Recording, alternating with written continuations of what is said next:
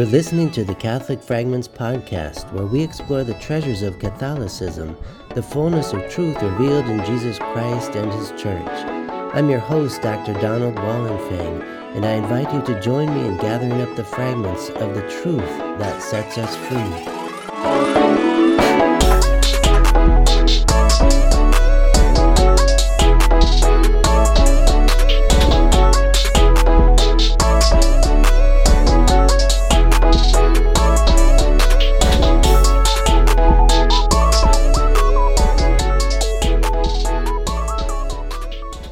Let us pray in the name of the Father, and of the Son, and of the Holy Spirit. Amen. A reading from the book of Revelation, chapter 21. One of the 7 angels who held the 7 bowls filled with the 7 last plagues came and said to me, "Come here, I will show you the bride, the wife of the Lamb." He took me in spirit to a great high mountain and showed me the holy city Jerusalem coming down out of heaven from God. It gleamed with the splendor of God. Its radiance was like that of a precious stone, like jasper, clear as crystal. It had a massive high wall with 12 gates where 12 angels were stationed, and on which names were inscribed, the names of the 12 tribes of the Israelites. There were 3 gates facing east, 3 north, 3 south, and 3 west. The wall of the city had 12 courses of stones as its foundation, on which were inscribed the 12 names of the 12 apostles of the Lamb. Glory be to the Father, and to the Son, and to the Holy Spirit, as it was in the beginning, is now, and ever shall be, world without end. Amen. Saint Augustine, pray for us. Saint Monica, pray for us. In the name of the Father, and of the Son, and of the Holy Spirit. Amen. Welcome, everyone, to this episode of the Catholic Fragments podcast. I'm Dr. Donald Wallenfang, and what a joy to return to the writings of Saint Augustine of Hippo, this time to one of his voluminous masterpieces, called The City of God Against the Pagans. It was a work composed over the course of 13 years toward the end of his life. The City of God altogether expresses a simple yet powerful point. You cannot have one foot in and the other foot outside the City of God. That is the Church. It's all or nothing. St. Augustine writes, "In the one city, love of God has been given pride of place, and in the other, love of self." St. Augustine helps us to confront those hidden demons that lure us to the city of self as almighty, and to return to the city of God as our true home and refuge. So let us begin by supplying a bit of context surrounding St. Augustine's masterpiece, and then reading comments on a tremendously insightful fragment of Book 14 of the City of God. St. Augustine began writing this work in the year 413 and published it finally in 426, only 4 years before his death in the year 430. What is the backstory for this book, we might wonder? Well, in the year 384, the Roman Emperor Theodosius I had abolished the worship of Rome's ancient pantheon of gods and goddesses and established Christianity as the official religion of the empire. Next, what happened is the city of Rome became gradually under siege and finally sacked, that is, plundered, by King Alaric and the Visigoths 26 years later in the year 410. St. Augustine wrote The City of God as a response, as a kind of apologetic to the rising aristocratic accusation that Rome had been overtaken by the Visigoths precisely because of its new alliance with Christianity, a religion that promotes meekness, humility, forgiveness, self-sacrifice, and even love of one's own enemies. The City of God is addressed to St. Augustine's friend Marcellinus, who served as a Roman civil servant and who wrote to the Bishop of Hippo expressing the suspicion that the political and military fortunes of Rome were in decline due to its assimilation of Christianity. So St. Augustine composes the City of God to argue that it is not due to Christianity that Rome suffers invasion and defeat, and neither is it due to pagan worship that Rome prospers.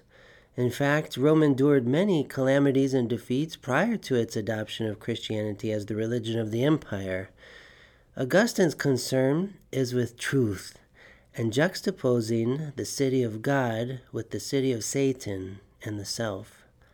He does so over the course of 22 sections, or so-called books, that altogether comprise the city of God. In this podcast episode, I want to focus on just a fragment, chapters 13, 14, into 15 of book 14 of Augustine's City of God. So I'll read and offer commentary along the way. It's remarkable theology. St. Augustine writes, "It was in secret that Adam and Eve began to be evil." And in Latin, he's writing in Latin originally, in secret, in occulto. Occulto.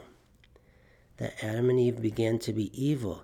And it was because of this that they were then able to fall into overt disobedience. For they would not have arrived at the evil act had not an evil will preceded it. Moreover, what but pride, in Latin superbia, can have been the beginning of their evil will?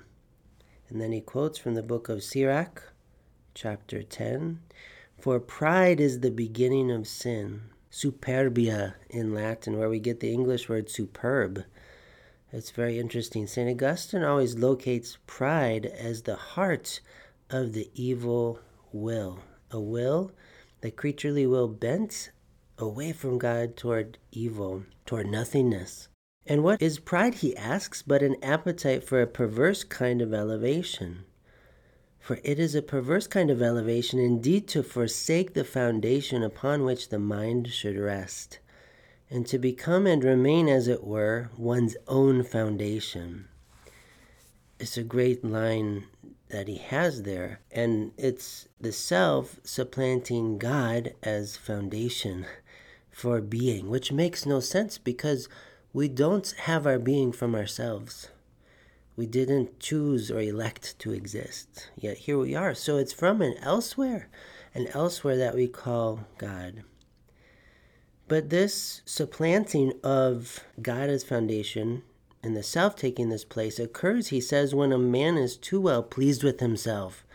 And he is too well pleased with himself when he falls away from that immutable good, bono immutabili, with which he ought rather to have been pleased than with himself.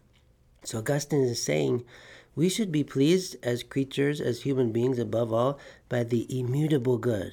Immutable good, that is God. That is a good that doesn't change. That is not prone to evil and decay and disintegration like a creature is. But this betrayal of the immutable good, St. Augustine says, occurs as an act of free will.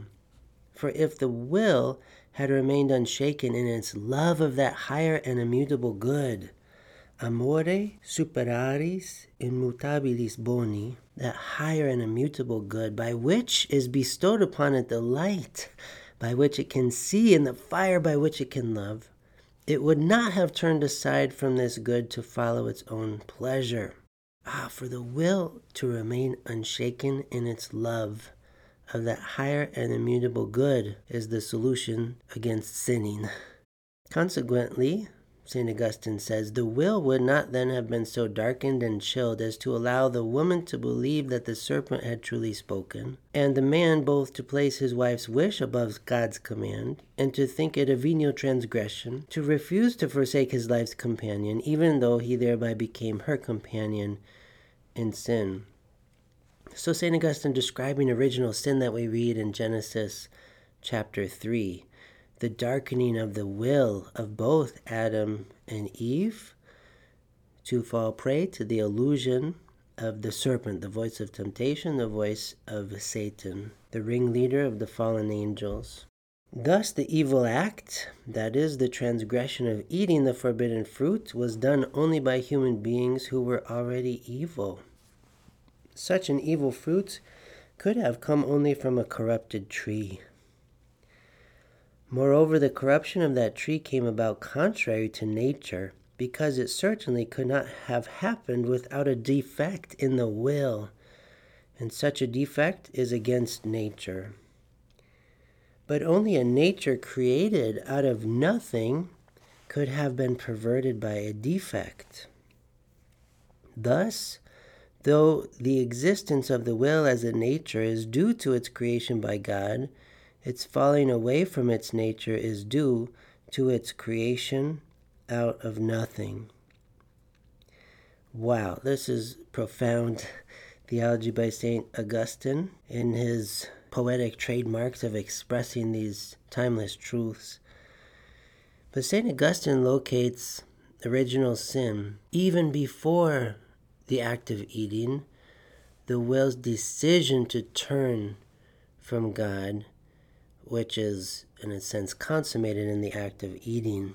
When we turn from God, we fall away from being, from life, from love, from community. And St. Augustine reasons that this falling away is due to the creaturely nature, as having come into being from nothing, out of nothing, creatio ex nihilo, to be created from nothing by God. The evil doesn't come from God, who is goodness itself, but when we sin, we decline toward the nothingness out of which we were made. God overcomes nothingness by creating us, but when we sin, we fall. I want to say move, but it's not. It's not moving in terms of a positive progression, but it's a fall, it's a lapse back toward nothingness. Nothingness, a lack of purposeful activity, a lack of a will that seeks what is good, because it's the will giving up on the good. It is so paradoxical that pride entices the will toward nothingness. When one is inflated in pride, it's in being inflated with nothing, which is really sad. This is why, again, St. Augustine quotes from the book of Sirach, also called Ecclesiasticus in Latin, chapter 10, Initium enim omnis peccati superbia est. That is to say, pride is the beginning of sin. Superbia is the beginning of sin. To claim to know better than God, to claim to know better than the teachings of his church, to claim to know better than the Master Jesus Christ himself and his will to establish his one holy Catholic and Apostolic Church on earth to guide us in all truth through Scripture and the living tradition of the Church. St. Augustine goes on, to be sure, man did not fall away from his nature so completely as to lose all being. When he turned towards himself, however, his being became less complete than when he clung to him who exists supremely, that is God. Thus, to forsake God and to exist in oneself, that is, to be pleased with oneself, is not immediately to lose all being, but it is to come closer to nothingness. This is why, according to Holy Scripture, the proud are called by another name in the second letter of St. Peter, chapter 2, verse 10. They are called self-willed. The Greek is autadeis, and the Latin sibi placentes. To be self-willed, or to be pleased by oneself with oneself. As St. Augustine is really going after this self-pleasure, to be pleased with oneself, to be pleased with what one has accomplished, to look in the mirror and think, I'm really someone special because of what I've done. But the truth about our being is we can't take credit for anything about our existence. There's nothing any one of us did to exist, to have being, to be found in this drama between good and evil, to be able to strive for the good. It's all gift. And this is what St. Augustine, the theologian of grace, notices about everything. It's all gift. It's all grace. So we have to give credit where credit is due. The foundation, this highest immutable good, God, St. Augustine goes on, for it is good to lift up your hearts, not to self, however, which is pride, but to the Lord. This is obedience, which can belong only to the humble. Obedience.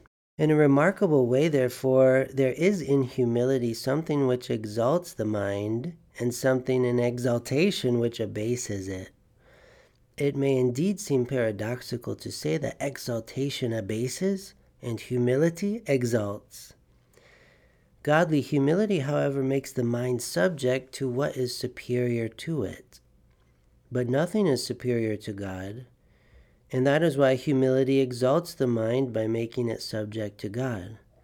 Exaltation, on the other hand, superbia, again, pride, is a vice.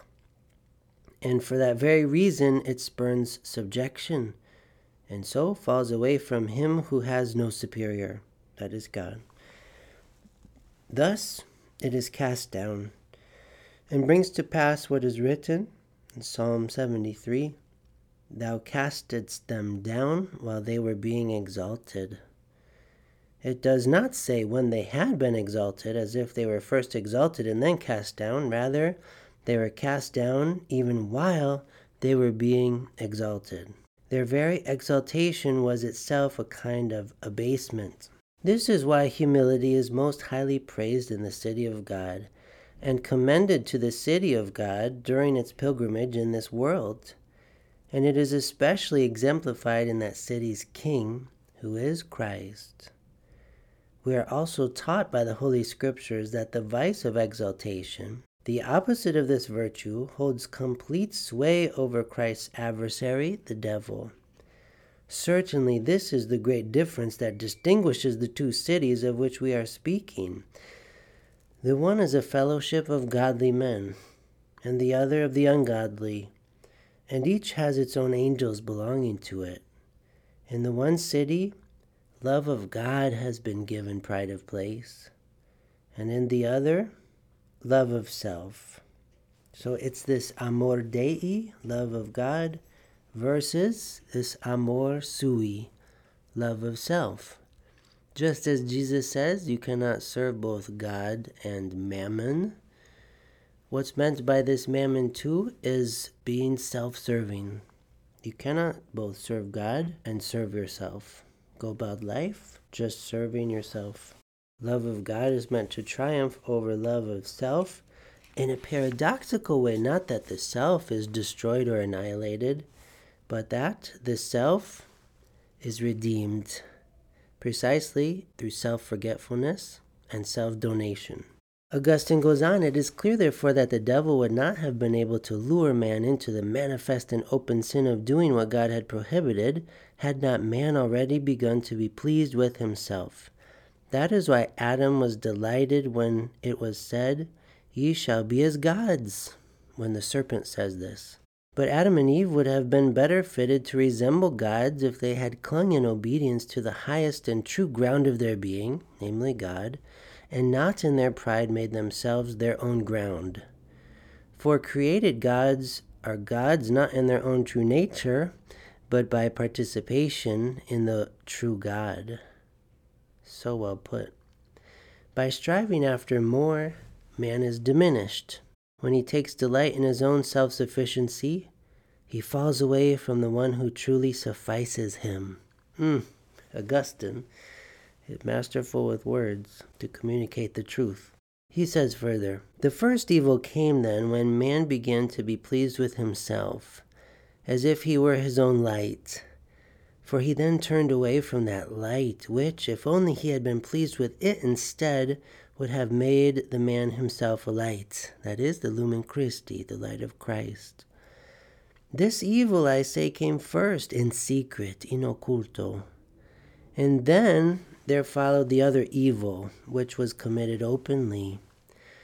For what is written is true, quoting Proverbs chapter 18, verse 12. Before a fall the heart of a man is haughty, and before honor is humility. The fall that happens in secret precedes the fall that occurs in full view, though the former fall is not recognized as such. For who thinks of exaltation as a fall, even though the falling away was already there, in the guilty desertion of the Most High? On the other hand, who could fail to see that there is a fall when there is an evident and indubitable transgression of a commandment? So Augustine's talking about the interior fall and the exterior evidence of what is ultimately an interior fall. So interior fall, exterior fall, in the failure to observe the commandment of God. But the interior fall comes first, the will's desertion of the will of God. St. Augustine goes on, this was the reason why God forbade an act which, after it had been committed, could not be defended by any imagined justification. And I venture to say that it is a benefit to the proud that they should fall into some open and manifest sin, which can cause them to be displeased with themselves, even after they have already fallen through being pleased with themselves. Peter's condition was more wholesome when he wept than when he was pleased with himself and presumptuous.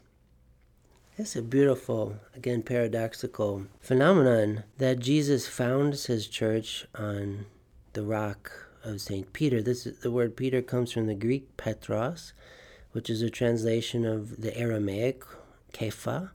We see the transliteration of Kepha in St. Paul's letters when he says Cephas. But Kepha in Aramaic, the language Jesus is speaking, means rock. And in the Gospel of St. Matthew chapter 16, upon Peter's confession of faith in Christ, Jesus gives him a new name. He was called Simon. He says, you shall be called Kepha.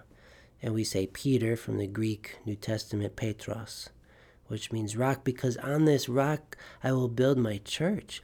I will give you the keys to the kingdom of heaven. Whatever you bind on earth shall be bound in heaven. Whatever you loose on earth shall be loosed in heaven. The gates of hell will not prevail against my church. Peter is the first pope, the first vicar of Christ on earth, representative of Christ on earth, the head of the church, without which there is no living body.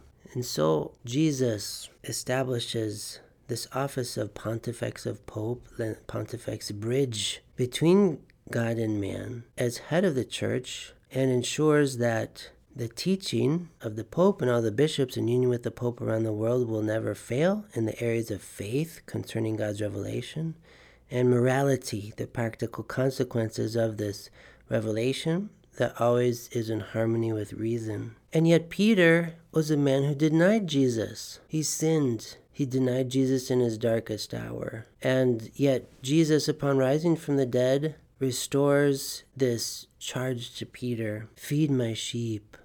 Tend my sheep. Feed my lambs. We read at the end of the Gospel of St. John. And so Jesus founds his church on mercy. Mercy is the bond of authority in the church. St. Augustine goes on, the Holy Psalm 83 also says, fill their faces with shame, that they may seek thy name, O Lord. That is, let those who are pleased with themselves when they sought their own name be pleased with thee as they seek thine. So St. Augustine is saying that it comes as a benefit to the proud when they fall into some open and manifest public sin, so that they become displeased with themselves and ashamed of themselves for what they did, and embarrassed and humiliated, because this generates humility. This itself generates a more merciful heart. This itself leads to being pleased with God alone, and not with the emptiness and nothingness of oneself. Then quickly moving into just a couple more quotes from chapters 14 and 15 of Book 14 of the City of God. St. Augustine writes, even worse and more damnable is the pride which seeks refuge in an excuse, even when the sins are plain to see. As with the first human beings, when the woman said, the serpent beguiled me, and I did eat. And the man said, the woman whom thou gavest to be with me, she gave me of the tree, and I did eat. Nowhere here is there heard any petition for pardon, and nowhere any plea for healing.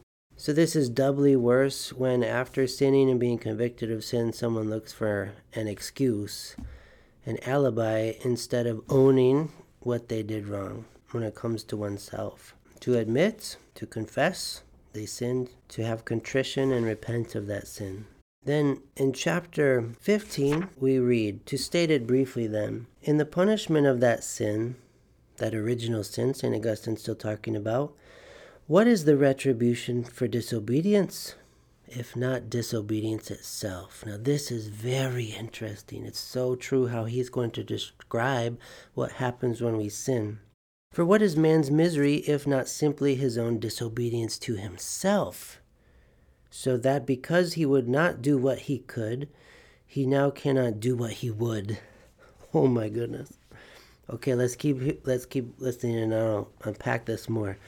For although in paradise before sin man could not do everything, he did not at that time wish to do anything that he could not do, and therefore he could do all that he wished.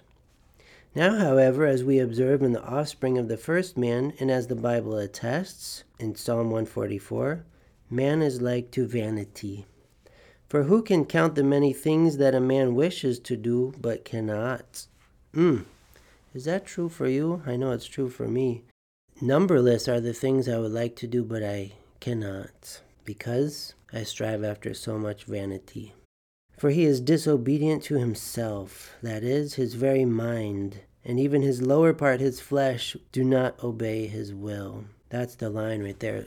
St. Augustine is saying we have become disobedient to ourselves. Those of us who are so pleased with ourselves, who wanted to exalt ourselves, the result, we're not even obedient to ourselves, our own selves. We have a divided self, like St. Paul talks about in Romans chapters 6 through 8. I do what I don't want. What kind of freedom is that? I don't even do what I want to do, but I do precisely what I don't want to do. St. Augustine, finishing this out, even against his will, his mind is often troubled, and his flesh endures pain, grows old and dies, and suffers all manner of things which we should not suffer against our will if nature were in every way and in all its parts obedient to our will. As St. Paul says, the wages of sin is death, and it's something we can't avoid no matter how hard we try. And our flesh itself isn't obedient to our will, which says, I don't want to die. And the flesh is like, too bad. You already betrayed yourself, so you have to die. But the good news is that through death, we can be redeemed through Christ. If we return to this source of grace, if we return to the will of God the Father. St. Augustine offers us a masterful analysis of original sin and our understanding of the difference between the city of God and the city of the self, being pleased with God rather than pleased with ourselves. To avoid this fallback toward nothingness, where we used to be not, and instead let ourselves be lifted by the grace toward the fullness of being, the higher and immutable good, our sure rock foundation, that is God, through obedience to his will. So may we heed St. Augustine's admonition to renounce the city of Satan and self-sufficiency, turning back to the city of the servant King, our Lord and Savior Jesus Christ. And may we resist the voracious vortex of nothingness by obedience to the perfect will of God the Father, accompanied by the grace that he supplies to accomplish his providential purpose. Thank you for joining me on the Catholic Fragments podcast, where you are equipped to think toward the whole, to pray from the heart, and to live as a witness